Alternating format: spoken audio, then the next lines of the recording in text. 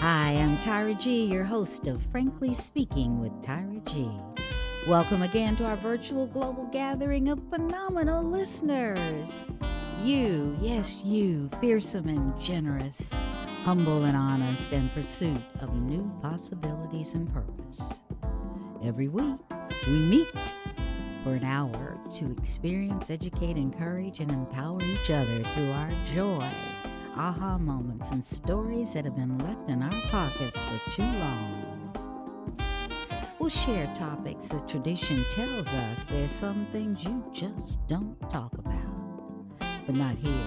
Here we live beyond the wreckage. Each week we start right where we are.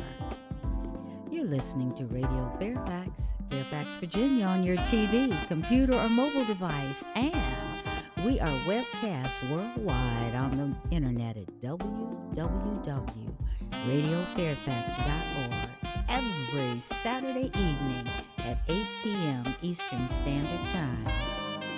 Should you miss us, you can catch our podcast. Just go to YouTube, key in Frankly Speaking with Tyra G. And if you feel like communicating with me offline, we've been having some fun. Just email me at tyra@garlington.com. Thank you so very much for tuning in. And thank you, Courtney Nero, for composing and performing our Frankly Speaking theme song, and for naming it I'm Listening.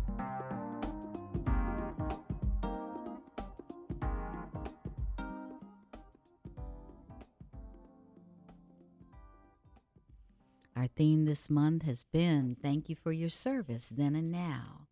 I continue to be passionate about celebrating veterans and active duty military who continually help us sustain and maintain our quality of life, often at the greatest of cost. This November and December, we have heard stories through diverse lenses to include wars fought, age, gender, race, family impact, and especially cultural and social legacies.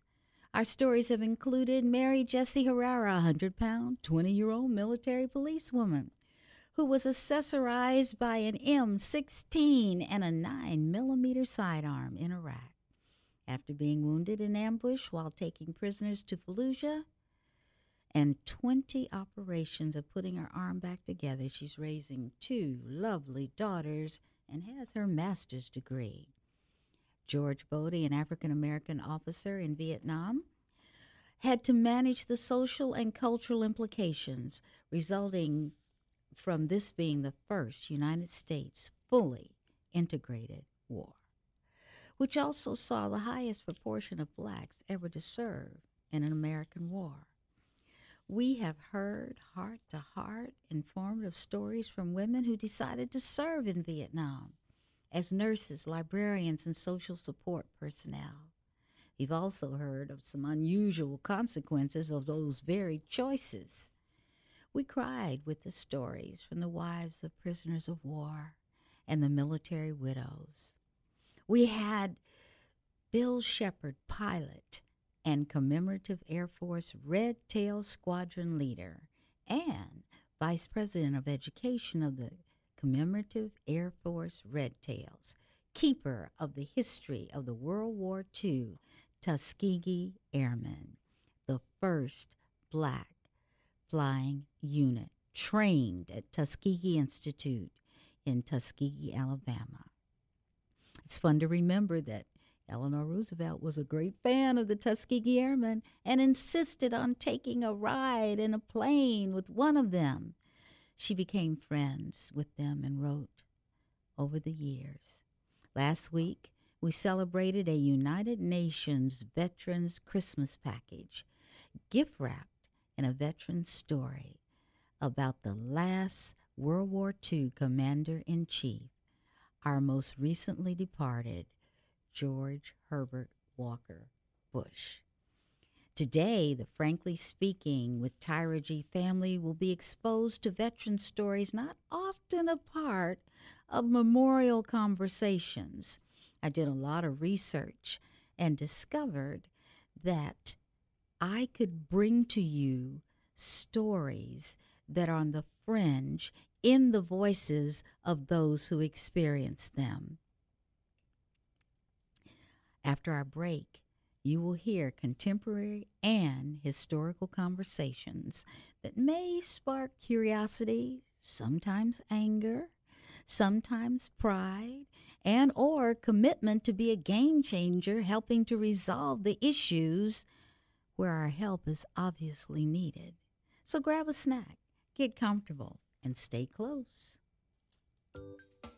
This is Radio Fairfax, free-form programming, created by the people for the people of Fairfax County, Virginia. Call us or email us, 703-560-TALK, or radiofairfax@fcac.org. And we are back. What you're about to hear is a collection of stories, news stories, informative stories, stories that may make you a little angry, as I said before, but most importantly, stories that may move your heart and mind into a place where you're willing to help to be a part of the solution. In recent years, the VA has developed a reputation for red tape, long wait times, and lapses in care. So we asked you to share your stories about getting the care you need from the VA. Hey there, NPR. My name is Matt Tibbetts, retired Army Sergeant. This is Clayton MacArthur. I'm from Tuscaloosa, Alabama. My name is Christina Verderosa. I'm an Army veteran, Marine Corps veteran with PTSD. I am a Vietnam veteran with 3 different service-connected disabilities. We have some of the best doctors in the world. We just don't have enough of them. My care was so bad that they couldn't even perform the necessary surgeries to save my life, and they had to outsource it. Tell me you don't have wait times when you set up something in the civilian world. My experience with VA healthcare has been pretty good, actually. Thank you. Thank you. Thank you. Bye. NPR's Quill Lawrence reports on Veterans Affairs, and he joins us now. Hey, Quill. Hi, Lulu. I want to start with a pretty simple question. How many people get their care through the VA, and what determines how people qualify? Sure. There are about 20 million vets in the United States, most of them from earlier eras, World War II, Vietnam, when there was a draft. About 9 million of them are enrolled in VA healthcare. About 6 million of those are sort of regular yearly users of VA healthcare. That's a huge system. Yeah, it is. It's the largest single-payer system in the country. Most vets can qualify for it if they have a service-connected injury. If they are 5 years after having served in the recent wars, they can make it. There's also an income threshold. So the VA more or less says if you're a vet, you should apply, and we'll let you know if you're eligible, but many vets are. All right, I want to have you listen to some of the calls that we got. We got a ton of messages like this one from Joyce Davenport of Ocklawaha, Florida. Let's listen. I have been a patient of the VA since my discharge back in the 70s, and I have had only wonderful experiences with them. They have gotten me through some very rough times. I've received 100% of my medical care from them, and I cannot tell you how much I appreciate them being there. I should say the vast majority of the people who called in were really happy with their VA care. Are vets mostly satisfied? Yeah, and I can hear the surprise in your voice, and that's, I suppose, partly due to the fact that negative headlines are what really run the media. So no. Yes, it's true. I'm not surprised by that at all. Even people who are having problems, say the bureaucracy of getting their care or getting a disability rating, getting things sort of getting in the door, they will say, well, but my doc at the VA is wonderful. So VA in studies rates as good or better than the private sector in most areas of healthcare. Although the question really is compared to what? What care would this veteran be getting in the private sector if the VA wasn't there? Okay, we're going to come to that in a minute. But first, you mentioned something, which is that the VA has gotten a lot of negative press, long wait times, shortages of doctors, and we got calls about that too. Listen. My name is Mark Koyas, and I am a Marine Corps veteran calling from Denver, Colorado. I think that the VA is overworked, understaffed, and underpaid. With the state of the world and how much our veterans sacrifice for us, with so little in return, the status quo is unacceptable for both them and VA caregivers. Okay, so what have been the biggest problems? The VA is a massive bureaucracy. It's got 360,000 employees. They literally invented the term red tape at VA, and there were horrible backlogs when a lot of recent vets were coming home from Iraq and Afghanistan. In 2014, a scandal kind of came to a head about senior managers who had been lying about their statistics about how fast they were seeing veterans. And there were some somewhat misleading headlines about veterans who were dying while they were waiting for care. And that brought about calls for reform, which were quite genuine, but also somewhat politically motivated, where VA healthcare, which is the largest example of government-run healthcare in the country, became kind of a proxy battle for people in Congress who love the idea of government healthcare against people who hate the idea of government-run healthcare.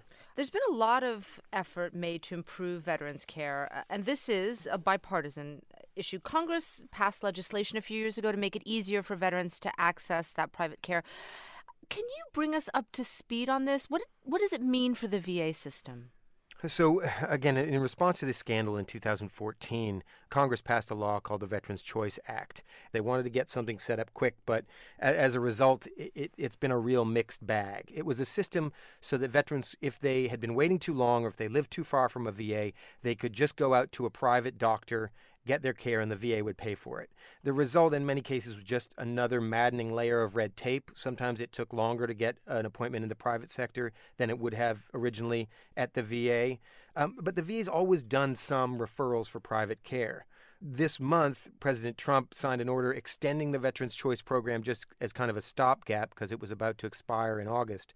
But we're expecting Congress and the VA to work on a way to streamline this process, and they say they're going to pass that sometime in the fall. I want to play you this message we got from Anna Smith, who's worried about the VA's future. I fear that some changes that people are proposing, such as privatizing parts of it and that sort of thing, is just going to ruin a good deal for those of us who are lucky enough to be able to use the services of the VA. So you've talked about this political football of people pro and against sort of socialized medicine, if you will. What kind of support is there for privatization? So no one will say they want privatization. All of the veterans organizations say that they're against it. The new secretary of the VA, Dr. David Shulkin, says he's against privatization. Now, that doesn't stop some people from claiming that there's sort of a Trojan horse here, where this Veterans Choice Program of allowing vets to go into the private sector is an attempt to bleed resources away from the VA into private care, which is much more expensive, and that would sap the VA's resources and make the care even worse and lead to this sort of spiral. The VA is supposed to be this sort of holy vow to take care of veterans. Abraham Lincoln said that it was created for those who've borne the battle and their widow and their orphan. On the other side are people who say, well, the VA can be a lot leaner with strategic use of the private sector in remote places, in places where there's too much demand on their clinics. This is the battle that we're going to see continue to play itself out with a lot of people who sincerely studied VA healthcare, and then a lot of people who have a political agenda as well. All right, that's NPR's Quill Lawrence. Thanks so much. Thanks, Lulu. And next week on The Call-In, we want to hear your stories and questions about airline travel. How has flying been recently? Do you have any tips or tricks for navigating airlines and airports? If you work for an airline, tell us about your job. What questions do you have about the airline industry and where it's headed? Call in at 202-216-9217. Leave us a voicemail with your full name, where you're from, and your experience, and we may use it on the air. That number again, 202-216-9217. The U.S. government says it will stop kicking the family members of veterans out of a caregiver program. The Department of Veterans Affairs offers support to family members who quit their jobs to look after wounded veterans, of whom there are many in this country. Last month, NPR News reported the government was unfairly dropping many people from the program, including Alicia Graham, who cares for her wounded husband. It's not even like, oh, we dropped you a tier because we think he doesn't need as much help. No, we think he's totally fine and he doesn't need any help. I'm insulted for him. I'm insulted for him because I know what he struggles with. Now the department has responded to that story by our colleague Quill Lawrence. It has stopped rejecting caregivers for now. No one else is being kicked off the program until the VA completes a review. Quill Lawrence is here with an update on that story. Hi, Quill. Hey, Steve. So what kind of assistance has this been providing for people who care for loved ones? It's set up for veterans who need care with daily living. They can't get through the day because they could be a danger to themselves, or they can't complete a regular daily task like eating or going to the bathroom. And it's a really popular program for these people, usually women, who've had to quit their jobs to work full-time as their caregivers for their wounded veteran. I'd been hearing for over a year about people getting dumped from the program, and every time I sort of checked it out with VA and other organizations, they say, no, we're growing the program. There are more people being added. Now, that turned out to be true, but at the same time that the program across the country was growing as a whole, some VAs were dumping caregivers in huge numbers. And that VA is sort of infamous for being erratic from place to place. While this program was growing, Fayetteville, which is where Jim and Alicia Graham go, had dropped hundreds of caregivers from the program over that same period of time. So this program effectively hires loved ones to be the caregivers for their loved ones, but some people are getting dropped. How did the VA explain that? They didn't really have an explanation. They didn't seem to be aware of these inconsistencies from station to station. I mean, they didn't seem to be aware of their own data that I compiled. And what did they do after they found out from you? 12 days later, they suspended the revocations, meaning that they aren't going to kick anybody else off. And they suspended it for 3 weeks and then extended another 6 weeks. I haven't been able to get them to respond to my request for clarification about what exactly they're evaluating during this time. And the key thing also is that their review doesn't seem to be helping people who were, perhaps unfairly kicked off, like Alicia Graham and her husband Jim. Oh, they're not going to review past cases? Right. I mean, there's an appeals process that they can go through if they think they've been unfairly kicked off. But as far as I can tell from the VA, they aren't looking at people in the past who've been kicked off. They're just evaluating them for the future. How are veterans responding to this news? Well, they were very happy when they heard that VA was going to stop kicking people off, because as I said, it's a very popular program. But others are worried about what happened when it resumes. I talked to a couple in South Texas, Ed and Karen Mateka. He's a double amputee. They were both deployed to Afghanistan. They're both vets. He lost both legs to a bomb in Afghanistan. Their picture is actually on the Pentagon's Caregiver Resource Book. They're on the front cover. And they've been told that their rejection letter is just waiting, and it's going to come as soon as this this review is over. Quill, thanks for following this story. Thank you, Steve. That's NPR's Quill Lawrence. Here's a phrase you hate to hear, and is hard to say. Homeless veterans. New government estimates on homelessness show that on a given night, more than 500,000 Americans are on the street or in shelters, a slight increase from last year. Here's NPR's Quill Lawrence. The government counts the homeless every year on a cold night in January. The idea is that more people will come into the shelters that way and be easier to tally. Hugo Mendez may well have been one of those counted last January when he was homeless. You know where the riverbed is? By Chapman and the 57 freeway? I was right there. Mendez joined the Army in 1994. When he got out in 2000, he says he wasn't ready for civilian life. By 2008, he was homeless, until this year when the charity American Family Housing got him a place in Orange County. Oh, it's like the Ritz, shower. I get to shower every day. The project is called Potter's Lane. It's an ultra-modern looking building made from recycled shipping containers. 15 formerly homeless vets are living here in brand new studio apartments, fully furnished, big windows, and somehow warm inside the solid steel walls. I never seen a metal, basically solid metal. Yeah, it's really nice. Since we spoke, Mendez moved into a bigger apartment, also run by American Family Housing, which is planning larger projects, stacking up the steel containers like Lego blocks in the city of Los Angeles. Brand new apartments for homeless vets might seem extravagant, but in LA it might be the only solution, with a less than 3% vacancy rate in its rental market. That's one reason Los Angeles saw homelessness rise this past year. And with such a large population, Los Angeles alone accounted for the entire uptick in veterans' homelessness. If you took out the increase in LA, the number would have gone down nationwide. And that's what VA Secretary David Shulkin would like to focus on. The reason why we've been able to reduce the number of homeless veterans across the country by over 50% now since 2010 is we have found a formula that we think works and that we'll continue to both support with all of our efforts. That formula was to work together with local organizations in cities and states across the country that know their communities, use an approach called Housing First, which means getting veterans indoors before trying to solve their other problems like substance abuse, and then massively fund it through HUD and the VA. The VA declared in 2009 there would be an end to veterans' homelessness by 2015. Then it said the end of 2015. Those deadlines passed, and there are still about 40,000 homeless veterans on any given night across the country. But advocates say even with the deadline for that goal come and gone, the formula is still working. Melissa Tyner is with the Inner City Law Center in L.A. I don't think that the expiration of the goal really affected us here in our community. There was still this aim to try to raise veterans. Prior to this goal being set, and I think it might still be true, but we were the homeless veteran capital of the nation. That is to say that L.A. has housed more veterans than many other states and cities combined.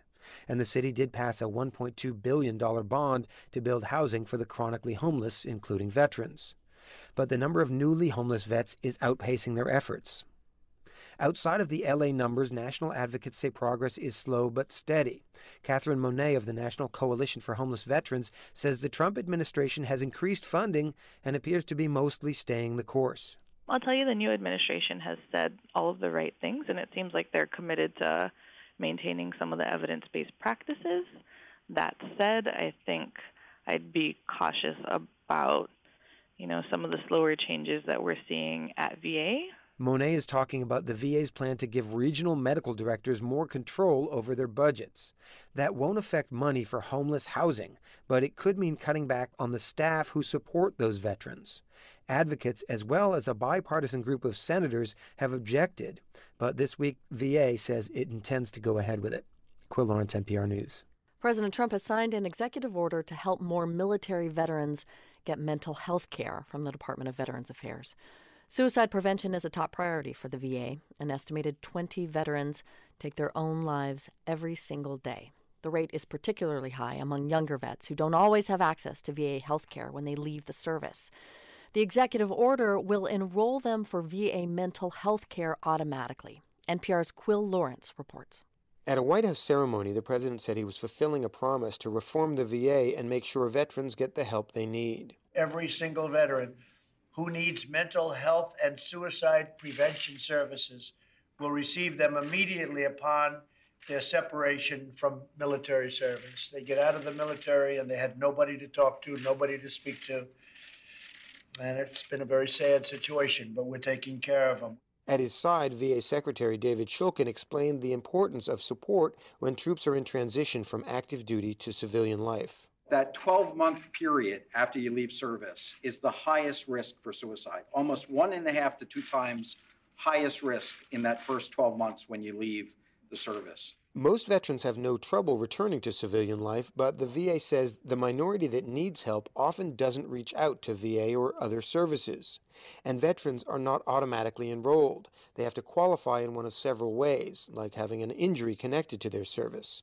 Until now, says Shulkin. Currently, up until your executive order, only 40% of those service members had coverage in the VA to get mental health. Now, 100% will have that coverage. President Trump also took the opportunity to tout his administration's achievements on VA reform, including a 24-hour hotline for veterans and changes to make it easier to fire corrupt or incompetent staff. We will not rest until all of America's great veterans receive the care they have earned through their incredible service and sacrifice to our country. The order will go into effect on March 9th after the Departments of Defense, Homeland Security, and VA design a system to seamlessly transfer vets from the Pentagon's care to the VA, a challenge that neither agency has been able to overcome despite decades of plans and policy.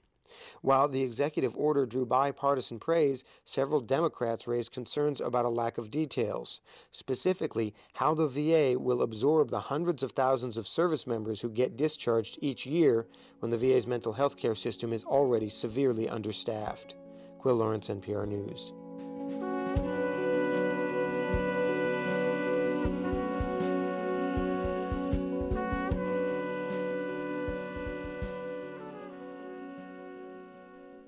Drive by an American Legion post and you may see a black flag which says POW MIA. You might see that flag on a lawn or on the back of a motorcycle. The flag was designed in the 1970s to keep attention on troops who were missing from the Vietnam War.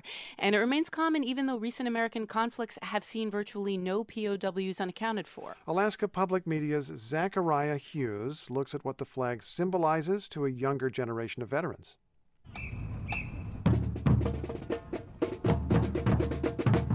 It's 26 degrees as members of the Service High School Band shift from foot to foot trying to stay warm. They're bringing up the tail end of a parade for veterans, just ahead of a clown walking on stilts, a reindeer led by a leash, and a cadre of older bikers. Flying behind the motorcycles is the black POW MIA flag with a white silhouette of a young man trapped behind wire and a menacing guard tower. The text underneath says, "You are not forgotten." And the image is everywhere. Patches, flagpoles, there's even a Dodge Charger with a paint job of the somber emblem taking up the car's entire side.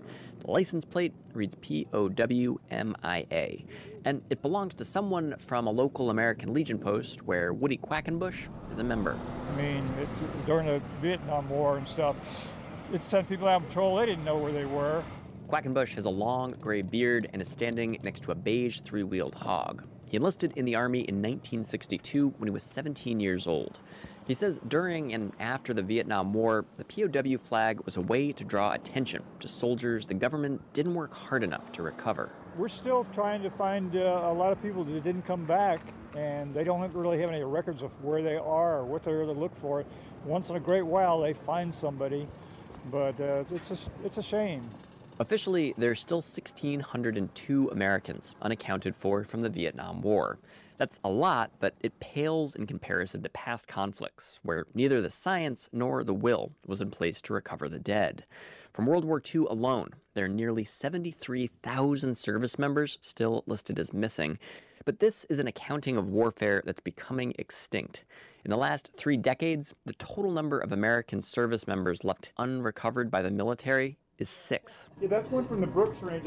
Roger Sparks recently retired after more than 2 decades serving as a Marine infantryman and later a pararescue jumper who deployed to some of the most rugged parts of Afghanistan. Now he works as a tattoo artist in a suburb of Anchorage. The conflicts that we're fighting now, it's not an atmosphere that you're being held captive. Sparks is a highly decorated vet who did a total of 10 combat tours. He says that for many younger veterans, the POW flag no longer marks a literal absence. I almost view that as, well, that's their era of symbolism. Whereas now I look at that and I'm like, well, that was for them. Like I can really identify with the severity of their experiences, but I don't feel I have ownership of that. Sparks grew up in Texas, surrounded by Vietnam vets. Those men were draftees who generally did one combat deployment. Today's volunteer military is made up of people more like Sparks, and he sees the country's relationship with its wars as marked less by fervent support or opposition than by general indifference. Part of why Sparks thinks the POW flag resonates today with so many veterans, service members, and families is less for the silhouetted young man behind barbed wire than the words below about not being forgotten. I think that when you look at the flag, you can say, well, that's patriotism. But when you look at that POW-MIA flag, it's more of combat loss, like the reaping, just horror of what has been paid for this country to go on. And I think that's why people feel so strongly about it. When Sparks started tattooing guys in Afghanistan, they'd sometimes do sessions right after returning to base from pararescue operations, almost like a ceremony to process what they'd experienced. He says no one's asked for the POW insignia. For NPR News, I'm Zachariah Hughes in Anchorage. At the Invictus Games, really every athlete has a story. Now, this is an event that's a Paralympic-style competition for injured servicemen and women. It is underway in Toronto. This is an international competition founded by Prince Harry and inspired by similar events like the Warrior Games here in the U.S. The field, more than 400 competitors, includes Jason Caswell. When you get hurt, you go into a place that all you see is, I can't be me anymore. Caswell is a technical sergeant in the United States Air Force. This week, he is using his prosthetic leg to swim, lift weights, also throw a discus. Last year, he even deployed to Bagram Air Base in Afghanistan. He says none of that seemed possible just a few years ago. While he was stationed overseas, Caswell suffered a severe leg injury in a rugby game, and the recovery did not go as planned. I had 5 surgeries, and at no fault of anybody, but something went wrong with all 5 surgeries. It's one of those things that I always say life happens. I was sitting on the couch. I had a fixture on my leg that they were trying to line up the bones. Well, my son wanted to go jump on the trampoline. He was like, "Daddy, can we go outside and you come jump on the trampoline like you used to?" And I was, "Charlie, I can't do that right now because I've got this on my leg." And that's when he looked at me and he actually told me, "I want my old daddy back." So that actually hurt. And I actually became suicidal at that point in time in my life. And talking with my wife, that's when we realized that it's time. I mean, nobody wants to lose a limb. But since the amputation, I've returned to duty. I'm pain-free. I've deployed. I can do everything that I need to do as a military member and as a father and a husband. This adaptive sports program, it's given me back, honestly, is what it's done. My kids love it. They love getting down and playing sit and volleyball with me. They love playing wheelchair basketball or wheelchair rugby. And now, of course, with my prosthetic, I can get on the trampoline anytime he wants. So whenever he asks, I'm on the trampoline. Come into the Invictus Games. You're going to see different countries hugging each other. You're going to see different countries motivating each other, even if you're in last place, because believe me, I've been in last place on some of these races, and I want to give up again. I go back into that shell of when I was injured, and I just want to stop and just quit. But when you hear the cheers, when you hear your competitors yelling for you, that's when you find that drive, that motivation that we all need throughout life.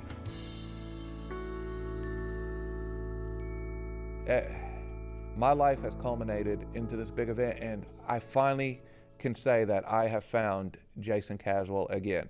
I have found Charlie and Raven Caswell's dad and Tammy Caswell's husband. This is who I am, and this is what I am, and it's been a long journey, but I'm back to where I need to be. That is Air Force Technical Sergeant Jason Caswell. He's competing in this week's Invictus Games in Toronto.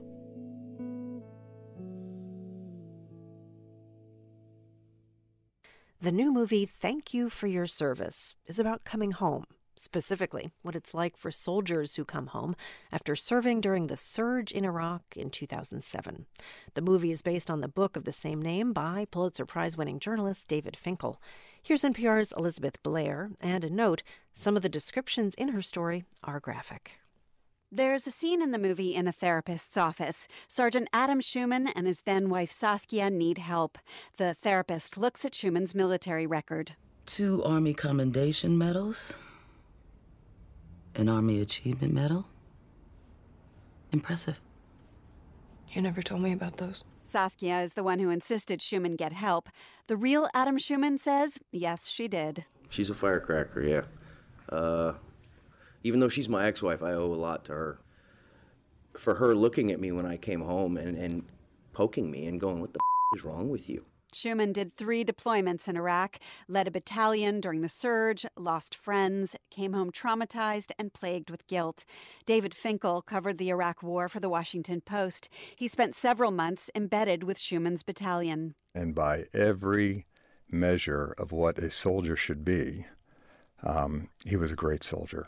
In April 2007, Schumann and a group of his soldiers were on a dangerous operation in a village where bombs had been coming from. While they were on the roof of a building, one of his men, Michael Emery, was shot in the head by a sniper. Finkel says Schumann carried Emery, a big guy, down the stairs on his back. Emery was bleeding out of his head, and Adam had him on his back, and just because of the angle of things, the blood coming out of Emery's head kept flowing into Adam's mouth as he was gulping for air. So that was April, and when I met and began reporting seriously on Adam 6 months later, now it was October, he was about to come home, one of the problems is he could not stop tasting Emery's blood. It was one of the episodes that haunted Schumann long after he left Iraq. I put us on that roof. Those are my orders. He took a bullet for it. And at the same time he's carrying the burden of those memories, he's also trying to adjust to life back in the U.S. with his wife and 2 children. He gets up early to make breakfast. How long you been up? It's already 4 p.m. in Baghdad. You guys ready for some hotcakes? Thank You for Your Service was written and directed by Jason Hall, the Oscar-nominated screenwriter of American Sniper. In previous wars, these guys came home on slow ships. And it was 2 months with these guys in the hold talking about their experiences and sort of processing this journey that they'd gone through in war. And now it's they'll be in the sandbox one day. Next day they're at home cooking pancakes for their family. And it's a real quick turnaround. They take your gun, they take your uniform, everything you had, and you're left with a couple of medals, some pieces of paper, and some photographs. Adam Schumann. And you do feel alone, and then you start isolating because you miss these moments with your buddies and your camaraderie, and it can be severely lonely in your own mind. Is probably the worst place you can be. Adam Schumann came very close to taking his own life. The movie reflects the reality many vets face when seeking help from the VA. Packed waiting rooms, long wait times to see a therapist. As Schumann puts it in the movie, "This could give me PTSD." Director Jason Hall knows these stories might not be fun to watch, but he believes it's important to understand what the day-to-day is like for a lot of Iraqi war vets. Until we can understand what we're asking them to do and what we've put them through, we're still going to keep sending them off. Meantime, Adam Schumann says he and his buddies depicted in the film are doing well. For a while, Schumann worked as a peer counselor at the same rehab center where he was treated for PTSD. I kind of felt like a squad leader again. I had my own room down in the basement, and the guys knew I was there, and they would just come down, knock on the door, and just chat. And one of the guys, he texts me every day, "I love you, Adam." I text him back, "I love you too." And just that little, I know he's there for me, and he knows I'm there for him no matter what, so it's great. Schumann was very involved in the making of Thank You for Your Service. He has a cameo, and when filmmakers heard him singing an old marching cadence he learned in basic training, they got Bruce Springsteen to turn it into the movie's theme song. Schumann sings backup. Some say freedom is free, but I tend to disagree. Elizabeth Blair, NPR News. The following program was made possible in part by a major grant from the National Endowment for the Humanities, exploring the human endeavor. American soldiers fall in line, and their unity is part of their pride. They dress the same, they march the same, they even eat the same food and have the same haircut. But outside of public view, do they treat each other the same? In a place where unity is strength, and a person supposedly survives and advances on their own merits, does race matter? It sure did in Vietnam.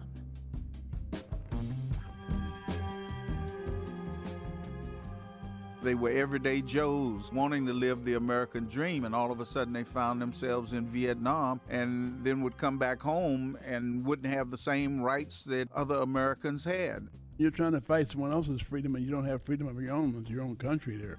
There's 2 things that I learned from my mother that I still remember. Do unto others as you would have them do unto you, and God help those who help themselves. I'm Sarah McConnell, and today on With Good Reason, African American soldiers and the Vietnam War.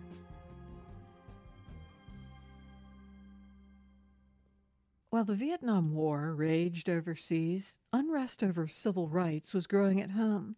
For many African American soldiers, the 2 conflicts were tough to reconcile. Imagine leaving 1960s Alabama, only to arrive in Vietnam and see a Confederate flag flying. Or serving 22 years in the Air Force, only to be disobeyed by subordinates because of the color of your skin. Or putting your life on the line for your country, only to come home in uniform and be forced to sit in the back of the bus. On the front lines in Vietnam, whites and blacks fought side by side as brothers, looking out for one another. But when they returned to base, those friendships often fell apart. James Westheider is author of Fighting on Two Fronts, African Americans in the Vietnam War, I spoke with him about the racial tension that traveled with American soldiers across the Pacific. Jim, conventional wisdom says racial strife in America in this time was lessened on the battlefront in Vietnam, where the men bonded as they fought a common enemy. In fighting on two fronts, you found race relations for Vietnam soldiers to be much more complex. Yes, it was true for combat units that there was less racism. Away from the battlefield, there was often very stark racial separation. There was racial animosity. And on several bases, stateside and overseas, there were racial gang fights that broke out. Did you come to understand that it actually shocked the military, as well as the officers, that this had exploded on them during the Vietnam era? There had been a sense of denial of the growing problem earlier, but when they started having large-scale race riots like at Camp Lejeune, even Cam Ranh Bay in Vietnam, it did shock them into reality. There's also strong evidence that African Americans are being criminalized and jailed for things their white counterparts were not.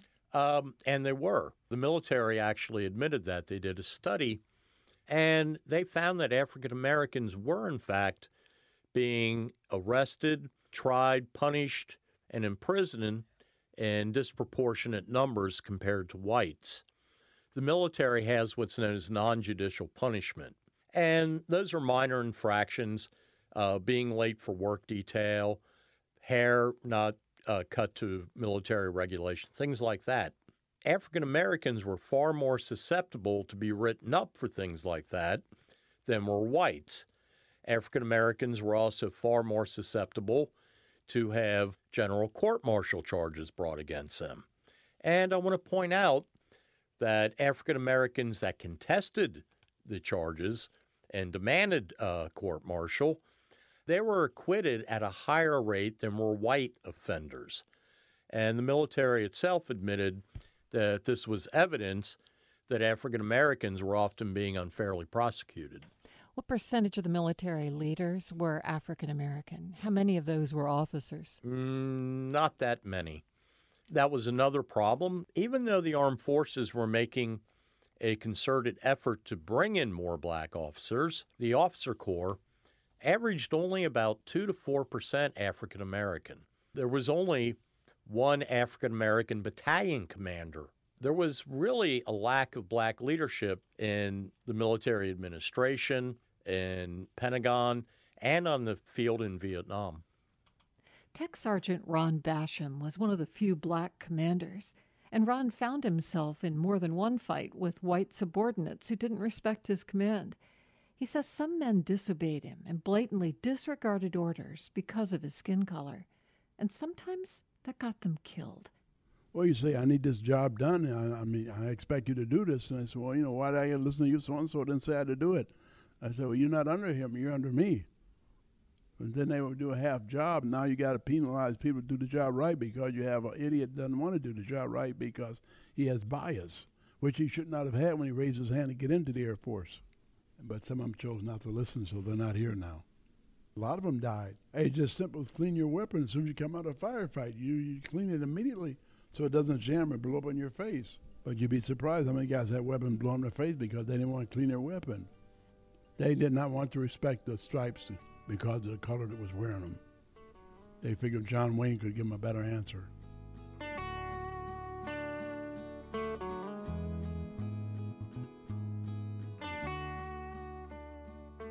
Vietnam was the first fully integrated major war the U.S. had waged. But fully integrated mainly meant more integrated than things were back home. Chris Moore spent most of 1970 in Vietnam as part of the Army Engineers 46th Battalion. Growing up, we had to sit in the balcony when my brother and I would go to the movies on Saturdays. That didn't happen in the Army. It was fully integrated. You go to the mess halls, you ate the same chow. You didn't see that kind of overt segregation, but the subtle things were still there. He means things like Confederate flags. A lot of guys flew Confederate flags. My answer to that was I went down in the motor pool once, and I knew a Vietnamese who was a pretty good artist, and I had him paint 2 black fists on the bumper of my truck. Well, the platoon sergeant who was in charge of maintenance there saw it, and he went hog wild. I said, if they want to fly their Confederate flags, I'm going to run Black Fist on my bumper. So maybe even before Colin Kaepernick was kneeling down, we found ways to subtly and not so subtly fight back against that kind of racism. There was one base in Vietnam that the flagpole would have the U.S. flag and the Confederate flag. Samuel Black is director of African American programs at the Heights History Center in Pittsburgh, Pennsylvania.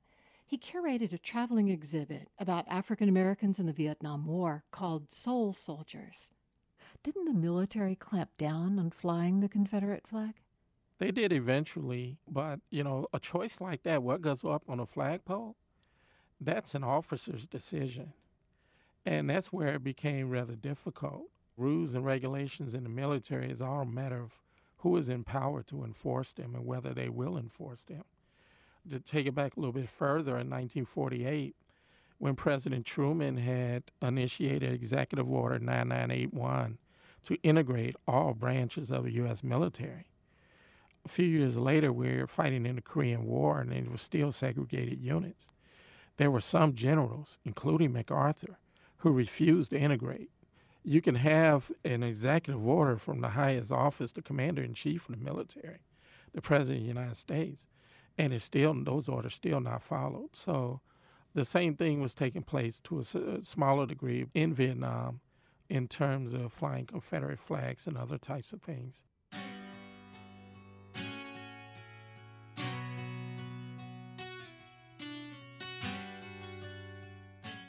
Black veterans talk about simmering frustration from seemingly minor things that really did make a difference. What magazines were available to read? What kind of food was served? What music did they play on military radio? Always, it seemed to them, there was a preference for white America. So many of the hurtful racial tensions were small, but felt big and really served to divide the men. Talk to me about some of the ones you lay out in your work. For instance, the special handshakes called daps, which became a source of friction.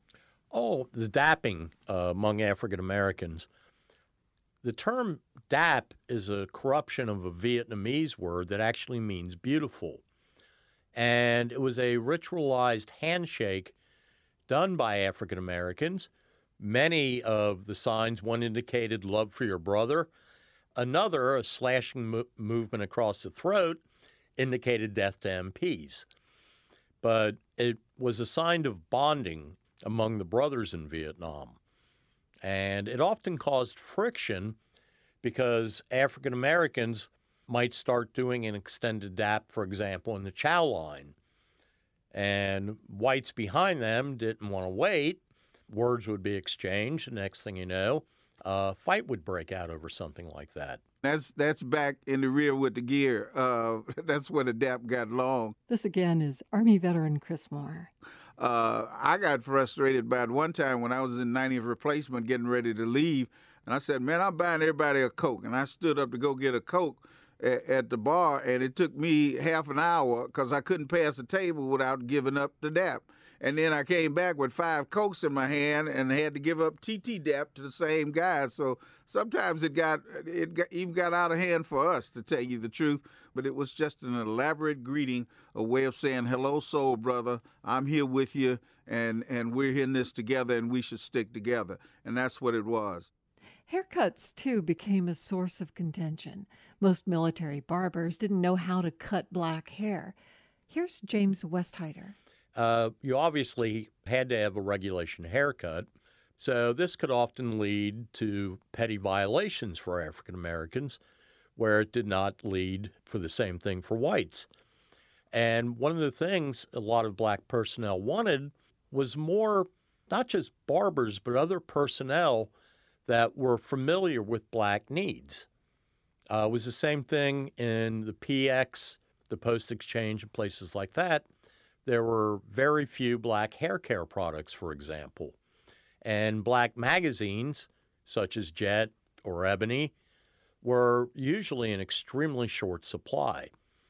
So African Americans felt that they were basically serving in a white military, that it wasn't geared to their needs. No, we cut each other's hair. There was always somebody in the black community. Even when I was in college at Grambling, most of us didn't go to a regular barbershop when there were black barbershops, so we cut each other's hair. And that's just out of necessity. White guy didn't know what to do with our hair. Plus, the most we wanted was a line. We were trying to grow big afros.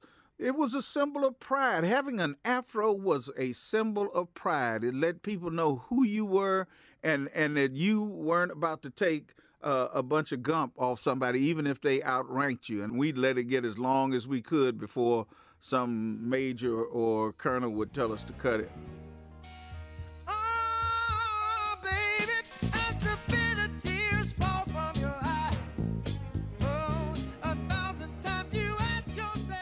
Music also showed the racial divide.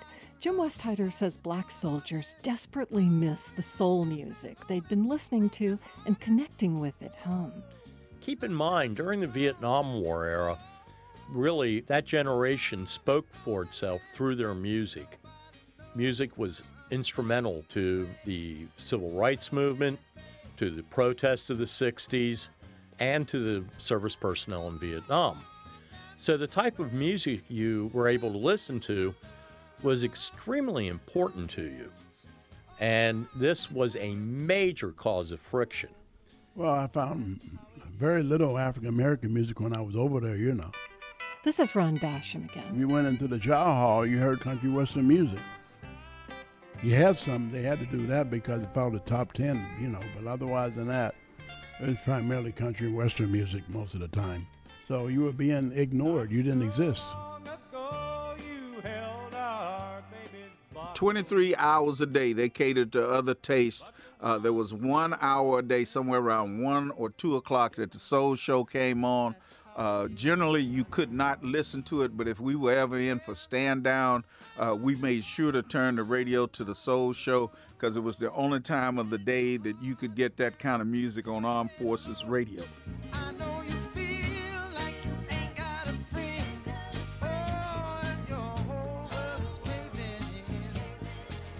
Most of the time, we had our own music. A lot of guys had reel-to-reel tape decks. It would be blasting, and that would be the hooch where everybody would hang out where the music was playing. So not being able to get a haircut or listen to the music, we self-segregated, and we took care of it ourselves. Wow. Wow. What story were you drawn to? What did you learn new? How can you help? Will you? These past 2 months have been a very special journey for me. Historically, my father was a veteran, a disabled veteran. Didn't meet him until I was 4 years old because of the disability. He was away in a veterans hospital. The people, the men and women I met these past 2 months, I gotta say, thank you. I love you. I respect you. I will never forget your authenticity and your vulnerability. You've been listening to Frankly Speaking with Tyra G. Your seat at the table is guaranteed. I look forward to next time. I'm here and I'm listening. Bye now.